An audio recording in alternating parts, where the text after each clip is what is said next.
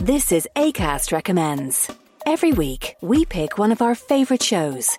And this is one we think you're going to love. Hello, I'm Jeff Lloyd, and I recently had a baby with Ed Miliband. A baby podcast, that is.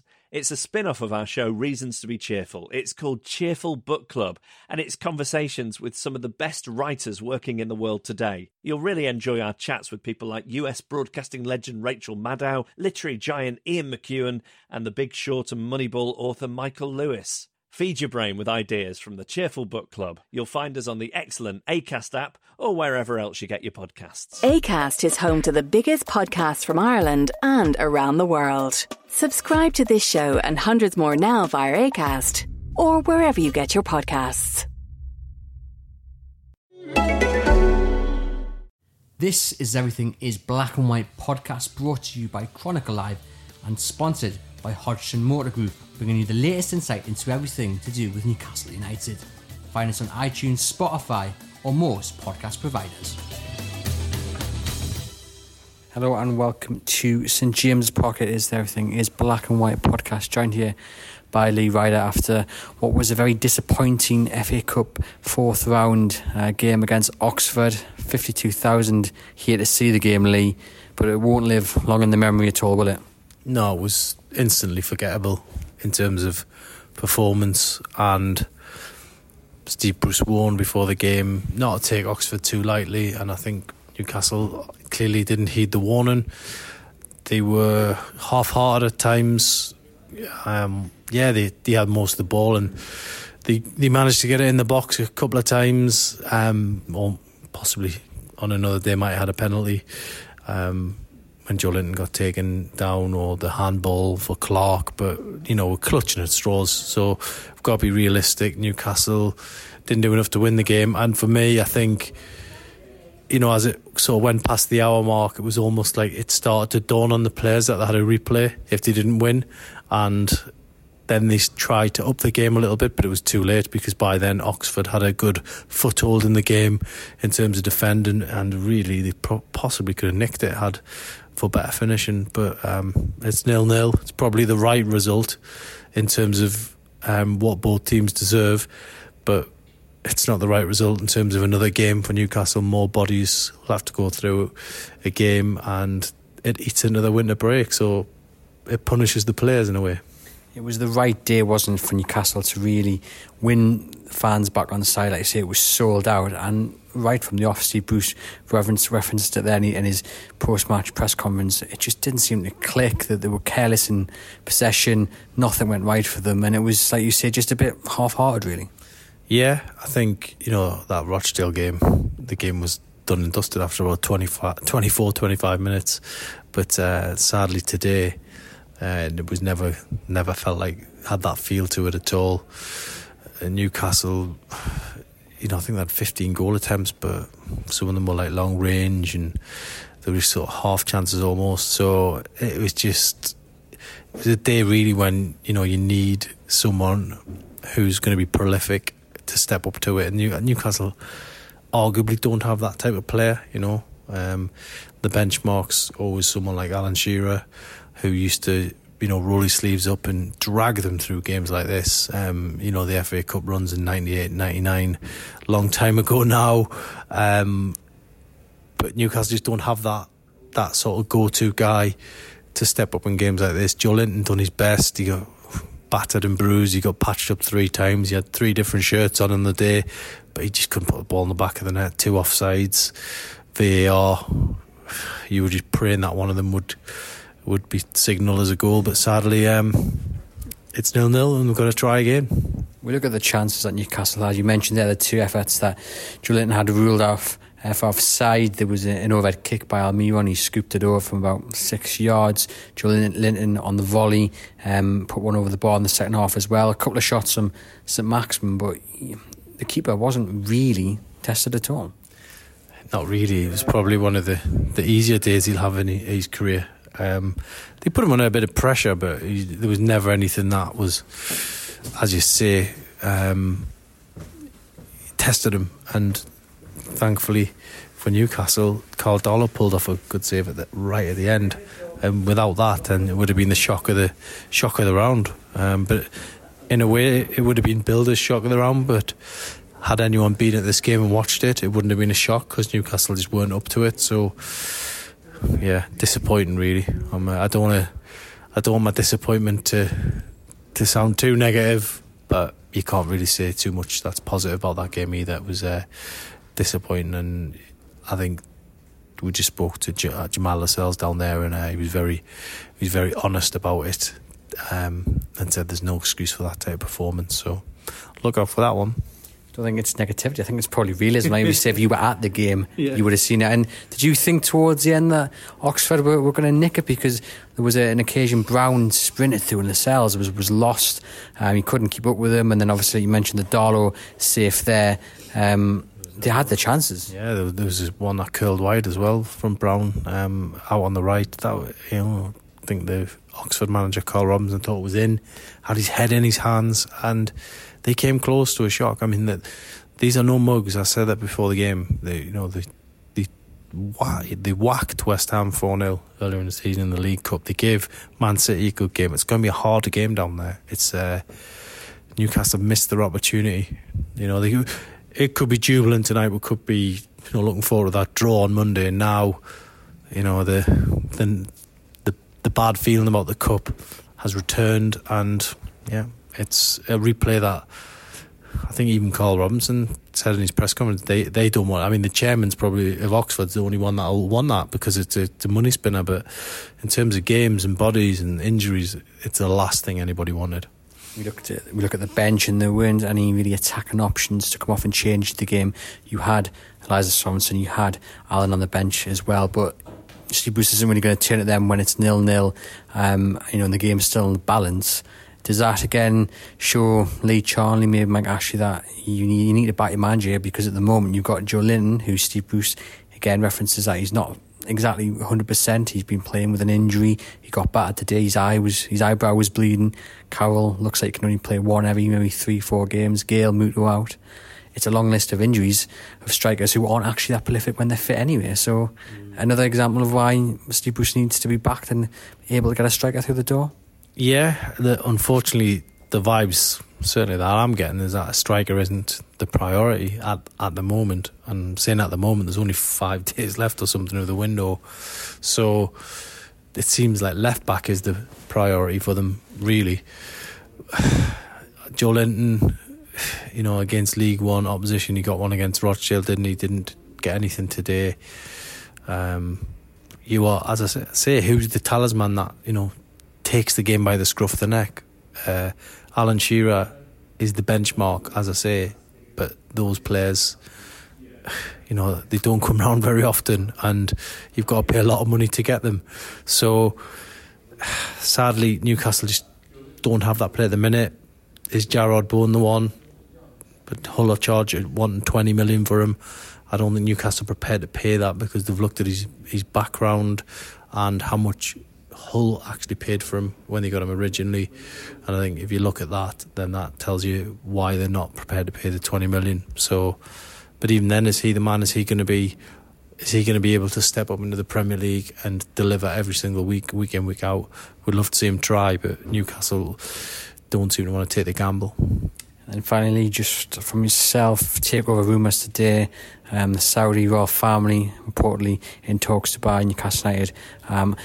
Just on this evening, 6:20 there, so obviously just bear in mind things could change by the time this is published or you hear it. But what do you make of that claim?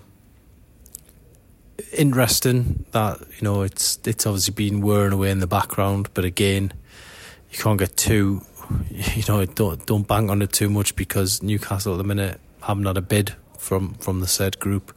So until that happens, it's basically, we've been here before. Steve Bruce almost tried to shrug it off, didn't he, in his press conference after the game. So Newcastle fans they'll be disappointed about the cup tonight, and most of them know the score with takeovers. They know that until it's done, you can't get excited. There we are. Thanks, Lee, for joining us. We'll go and get Kieran Kelly to get his views on what was a disappointing day here at St James's Park.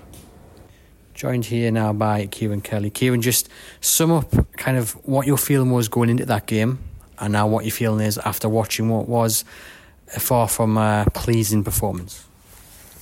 Yeah, I think you could feel the excitement in the air before kick-off. I mean, to see so many fans out in force for a fourth round game, you couldn't help but feel, is this going to be the time Newcastle finally end that curse? It's been 2006, well documented, the last time they got into the fifth round, and you're thinking you couldn't get a better chance here at home to a League One side who have their own cup pedigree, but you felt after the lessons they learned against Rochdale, could they take those lessons this game? But from the first minute, the intensity wasn't there, and for all the spirit and heart they've shown in the past 7 days, they just didn't do enough really to deserve anything from this. And lucky to get a replay, to be honest. And you do just have that sense of feeling deflated, a bit like after the first Rochdale game, where you're like, well, that was a great chance for them to avoid more fixture congestion, and yeah,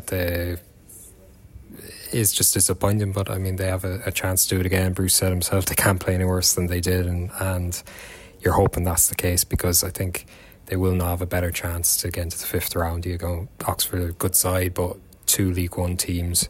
Newcastle, if they have any ambitions of getting into, say, the quarterfinals or the semi-finals, they have to be winning these games. You say that Steve Bruce said we couldn't be any worse. So why were they as bad as they were? He said it didn't click from the start. What was it? Was it the pressure of playing in front of a full house? The pressure of, you beat Oxford and you get through the fifth round. Everyone's looking ahead to maybe, like you say, the quarterfinals. Why didn't they play as well as we probably thought they would do? Yeah, it's strange. I suppose this game was very different to the Everton-Chelsea games. Newcastle had so much possession, and we've seen time and time again this has been a problem for 3-4 years. When they have the ball, when the onus is on them to break teams down, they struggle. And you also have to give credit to Oxford. I thought they were really good, fearless from the start, so composed on the ball, and they really dragged Newcastle into battle with their tackling. And I thought they were just a good. They put up to it, and Newcastle just couldn't kind of almost match their intensity. And why that's happened, I mean, it's, for me, that's a mentality thing. I think, you can make a lot about the schedule, but he freshened up the side enough, 5 changes, and you look at the quality that was there. So Maximin's easing back in, but you saw what he could do when he had those couple of runs.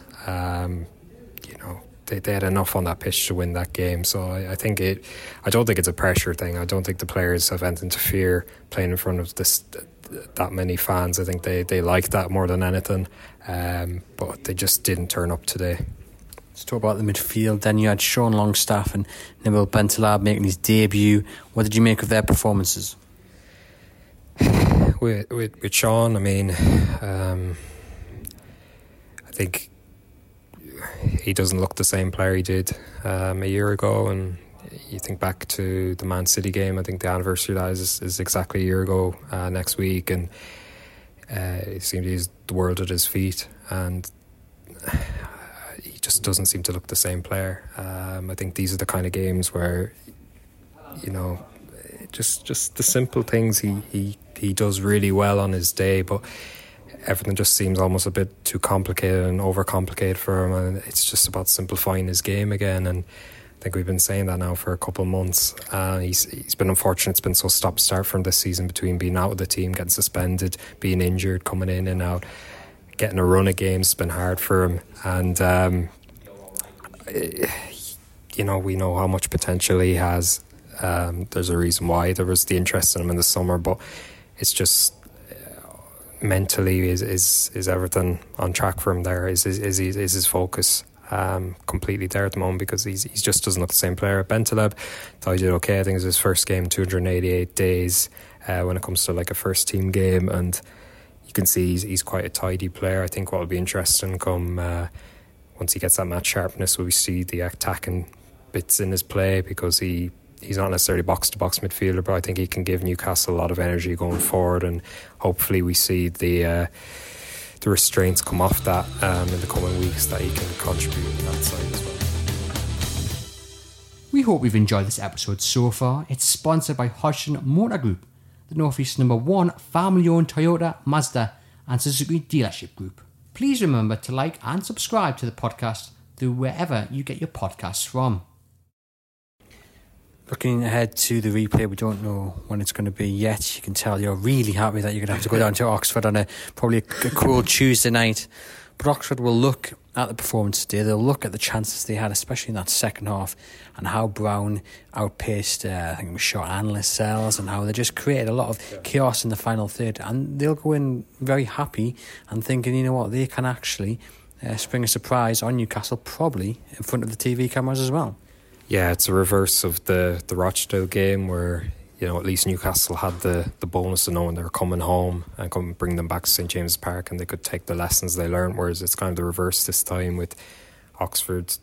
Been very good at home as well in the Carabao Cup. They beat West Ham, I think, 4-0. So if Newcastle need a warning that they're going to have to play at their best, they've already had it. So you'd like to think they'll be a lot better, but yeah, you're looking at the fixtures. So they played Norwich on the Saturday and I think then on the Tuesday they'll play Oxford, so very quick turnaround.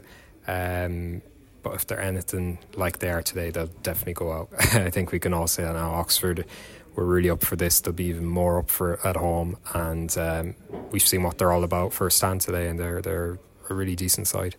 There you are, Kieran. Thank you very much for joining us. We're off to find Mark Douglas to wrap up the podcast. Now joined by Mark Douglas. Mark, we came into this game, Sellout Stadium, hoping of fifth round. I mean, Newcastle still in the hat, as Steve Bruce points out, but it was a tough afternoon, and at the end of it, you probably thought Oxford were going to be the side most likely to nick the win. Yeah, it got very edgy towards the end of the game, and Oxford really came into it. They're not a bad side, you know. I think I said that before the game that you know they're not sort of up and at 'em League One team. Neither of the two teams that Newcastle have played in the competition have been, and they grew in confidence. I think because they knew that Newcastle weren't going to hurt them. Newcastle today, toothless.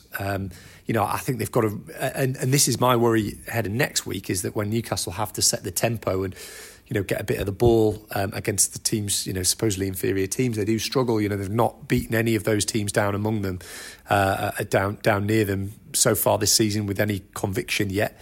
So it was just a poor day, really. And you know, we've had some good outcomes, not necessarily great performances, but we've had some good outcomes in the last few weeks. And today was neither a good performance nor a good outcome, and that's when, you know, this team and this manager will end up getting criticism. You know, you have to look at it and say they're still in the hat. This is what we said last time, you know, don't overreact because they're still in there, and, you know, you never know how they're going to get there, but they're going to have to improve to play the second half of the season. I have some sympathy for them because they've played a lot of games and there was some tired looking limbs out there. You know, I think Sean Longstaff is really struggling this season. I mean, he was, you know, not nowhere near his levels today, but he wasn't the only one. St Maximin didn't, you know, I don't think since he's come back from his injuries yet really hit the, you know, he's really got going. Joelinton missed some good chances. The two offside goals, the second one was a great finish, but he just didn't look really at it. DeAndre Yedlin didn't really, you know, the two fullbacks really. I think Ben Taleb did okay, tidy enough, but he didn't look match fit yet. So yeah, really disappointing and frustrating day, and you know, they're going to go into the hat, but they, you know, it's not a big ask, but it's not going to be straightforward in Oxford because they've beaten a few Premier League teams there. This is Acast Recommends. Every week, we pick one of our favourite shows.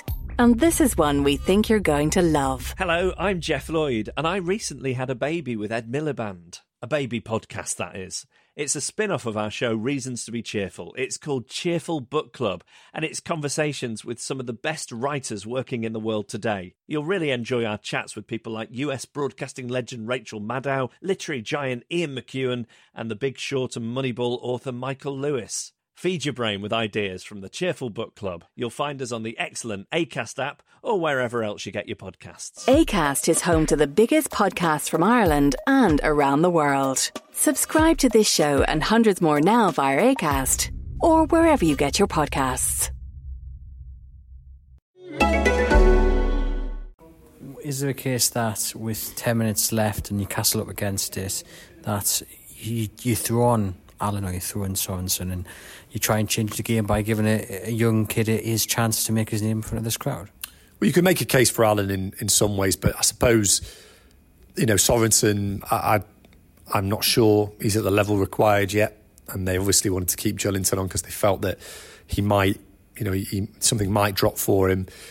You could say that, but I don't think those players are yet at the level where they kind of make a difference. And because the game was so tight, I think probably had an eye on not losing it as well. And you throw somebody into an edgy atmosphere like that, especially if they haven't played much first team football before, and it's a risk, isn't it? And I think he was playing it cautious in the end because he wants to stay in this competition. So, which is what it came down to in the end. I think that's probably why he didn't do it. They could have made changes. They could have changed formation. They could have, they could have put. I mean, what did he do on Wednesday? He put Longstaff and Almiron up front, which is mad when you think about it. But he's got nothing. He's got nothing on the bench striker wise. I don't think they're going to sign a striker before next week. I think if they're going to do anything, it'll be a left back. So, it's probably going to be like this for the next couple of weeks. They were hoping that after the Norwich game, they'd get a couple of weeks off and get all their players back, but it's not going to happen now, is it? Because they've got another game. So they actually only got about 10 days off now, as opposed to sort of 15 days. So, that seems to be Newcastle United's way. They make it difficult for themselves. So what went wrong today? Did Newcastle come into this game maybe expecting to win, or was it more that it just didn't click for them? I think they're tired. I think you can see that their levels are not there. I don't think they worked out a way to beat Oxford. I think that against Rochdale, they were on the front foot early, got the goal, and they just looked that day as if they had the right plan to kind of unpick Rochdale, but they just didn't. It didn't look right from the start. That midfield wasn't right. I think I'd question whether Bentaleb going straight in was necessarily the right call, because I don't think he looked dynamic enough. I think Sean Longstaff is struggling. I would have gone with Matty, to be honest, today, because he looks a bit more dynamic. Too over-reliant on St Maximin, who didn't make the right decisions today. Almiron was his usual difficult self, but I just think they were set up. They were set up with three at the back against the League One team at home, because that's how they know how to play. And he doesn't want to go back to playing the 3-5-2 or the 4-4-2 that he's tried to play, because he just doesn't think that they're good enough to do that, or not necessarily good enough. They don't have the personnel to do it. I thought they missed Jonjo Shelvey today. I think he would have possibly been got on the ball and made things happen. But this is the Newcastle United team. Look, let's not take away from the fact that they've got 4 points and they've had a great week in terms of results. But let's not get away from the fact that those two performances were very much on the back foot. Didn't really do much in either of those games. So they got good results, but that performance is in keeping with the performances of the last week. And all credit to the club for taking 4 points in the last 2 games, because it's a brilliant return. But let's not kid ourselves that that they came into this in playing really well, because they haven't been playing well for a while. You mentioned there it wasn't working from the first minute. Steve Bruce mentioned it there in his press conference. So many people will be listening to this podcast thinking, well, if you've seen it in the first minute, why not change it? No, I'm not saying straight away, but you don't wait until midway through the second half to do so. Yeah, well, and he has changed things, hasn't he? In previous games, he has made changes to the formation and system to try and change things. It's worked sometimes, it hasn't worked at other times. They've looked a bit all over the place in some games, and then it has made a difference in other games. But he just didn't do it today, and I felt he was probably thinking this is going to click at some point. And there were periods of the game where they did get on top, and they had like periods of 10-minute pressure. Oxford did as well, but Newcastle, probably just after Oxford had gone close, they had 10 minutes where they went. They had some real chances in those 10 minutes. I think he probably would have changed it if they hadn't had that 10 minutes, but they did have that 10 minutes, and then went into the final 10 minutes and it just all went flat again. And that's probably in his thinking. He just didn't make the call. But I do have some, I know fans won't want to hear this, the listeners won't want to hear this, to being at that game, because it was awful, but, they are running on empty, there's no doubt about it. They need this week to kind of, rest and recuperate and play, and because it's an important game next Saturday, because, although they're 7 points clear, they can get dragged back into it if they lose to Norwich. So I do have some sympathy. I think they are knackered. I don't think he's got any options in terms of strikers. Joelinton's desperately needs a rest. It's not happening for him at the moment. And that's the problem, isn't it? It's difficult not to go over the top when they played like that today. But I just feel that, look, it's not a disaster because they're still in the hat. It is a massive missed opportunity because the crowd was there today, willing them on. They had a lot of goodwill on their side today, and they've kind of frittered that. But that's Newcastle United where they are at the moment. They're a million miles away from being the club and the team that we want them to be. Now, Lee said when we were speaking to him that he gets the feeling a striker isn't a priority. You said there that you don't really see them possibly sign anyone over the next 5 days or however long remains of this transfer window. But surely if you're the hierarchy watching that game, Lee Charnley was here today, you have to see what everyone else is seeing and saying, Joelinton is knackered.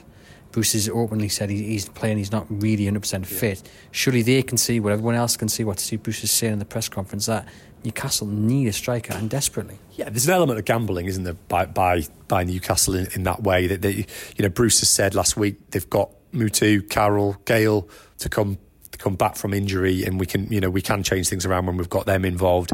And I think personally, my feeling is that they're looking at it and saying, if we save them money, we've got the summer then to do something.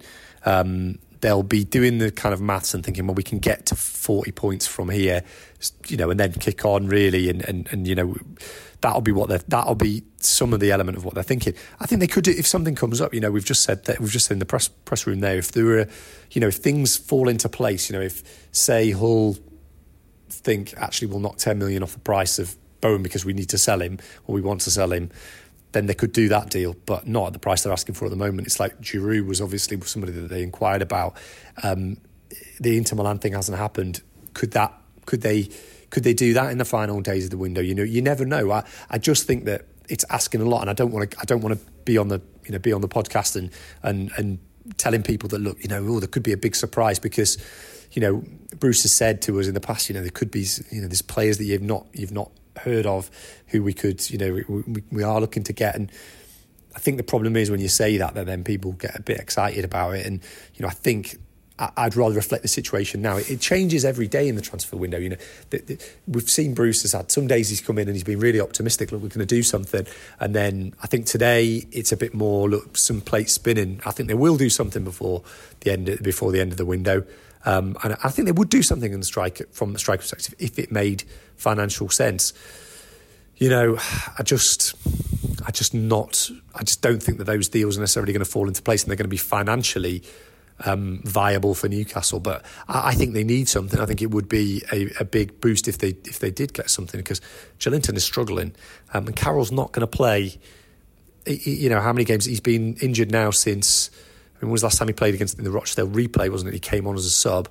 He didn't play against Leicester, didn't play against Everton. He played over Christmas, and so he's only played one game since Christmas, and that's almost a month now. And I think that's going to be the pattern between now and the end of the season. We knew that with Carroll. His body is not capable of playing successive games. Probably, he can be involved, but they've got 2 games now in Saturday and then Tuesday, so they've got 2 games now before the winter break. Then they've got the 10 games, and then they go into sort of every week. So maybe he'll play, maybe 50% of the games after that. It's not a lot, is it? Gale, he started to look okay against Wolves, but he's coming back from a big injury. He's got a history of breaking down. When he gets that hamstring, it does tend to sort of linger on his mind. And then you've got Mutu, who's totally unproven, has not scored in the Premier League since Manchester United, has he? It's a long, long time since he scored. So, it's all very well saying you've got those options, but are those options who can threaten the goal? And they've got some tough games coming up. Arsenal away is coming up. Some winnable games. But I think they need somebody. But, I think that they'll probably look at it and say, well, we're not a million miles away from getting safe. Save the money until the summer, and then we'll do something in the summer. But of course, all that could be, it could all be meaningless if we've got the Saudi Arabian takeover that's been blared about today. But I believe that when I see it. Well, that was going to be the final question to wrap up the podcast. Your take on the reports that the Saudi royal family are close to securing a deal for Newcastle? Well, there have been talks with I think Amanda Staveley, who we all know about, we've dealt with Amanda Staveley a few times before, and I think that's kind of, that's probably where some of the scepticism comes from, because she's been in this position before where she's been talking to Newcastle United. I wonder whether, if it's the Saudi wealth fund, why they would need to have her involved. If they wanted to do it, they would just do it. And that's my cynicism about it. But, there have been talks. There are other groups involved. I think that the takeover stuff has never gone away. We could have written about it 4 or 5 times over. And I think it's been given a veneer of kind of authority because it's come through the Wall Street Journal, which is obviously an austere publication. And, people don't think that they would get hoodwinked too easily with stuff like this. And there's an element of truth there, definitely. And the people around Staveley are, insisting that this is an authority. But can I just say this? About before Christmas, Joseph de Grosser, who's obviously the guy who was trying to buy Newcastle not too long ago, told people at the SoccerX forum that he was a few weeks away from brokering this deal for Newcastle United. I have heard that so many times from people in the last 2 years, that we're weeks away, we're days away, we're months away. It's going to happen. And you get to a certain point where you're like, if you were, why wouldn't you just do it? Why is it? If you have the money, just do it. And then on the other side, you've got Mike Ashley, who's not easy to deal with. He's not easy to deal with from the other side. So when things get leaked out, I think that then it causes problems. But, there is obviously definitely a measure of truth to it. There's definitely a measure of truth to it. There have been talks, they've been going on for months. There's a feeling in some parties that, it could happen. So I think we'll just wait and see. But I wouldn't be kind of breaking out the bunting just yet. I think it's safe to say, I still think that when it happens, if it's going to... And my feeling is it will leak. If something happens, it will probably leak at some point, but it'll be much further down the line, to the point of, it'll be in the final knock-ins when it comes out. This still feels like it's in, a relatively sort of preliminary stage from that perspective. But then it could move really quickly if the Saudi royal family of Saudi princes are behind it. What a story that would be. It would be a global story if he took over here for the right and the wrong reasons. He's incredibly controversial figure, and it would be a massive story. It would transform Newcastle United. But I'm cynical because we've been here before, but we'll try and keep tracking it and see what happens. There are a few things out there that suggest the takeover stuff is kind of coming to a head. So we'll see. We will see. But I think for the moment we just concentrate on what we've got, which is a Newcastle United who didn't need to beat Oxford to get through to the fifth round of the Cup. But it's never dull, is it? Never dull. It never is. Well, Mark, thank you very much. This has been the Everything is Black and White podcast. Head over to Chronicle Live to keep up to date with all the latest Newcastle United news, including the latest on that proposed takeover. Thank you very much for listening. Hi, it's Finn Dwyer from the Irish History Podcast, and this is a Staycast from Acast. Please, please, please follow the government's advice right now, which is currently to stay at home where possible. While you're staying at home, I would recommend another great show that's worth checking out. It's Unexplained by Richard McLean Smith. It's a beautifully produced and gripping show that looks at unusual and sometimes unnerving occurrences from the past and present. It's perfect escapism.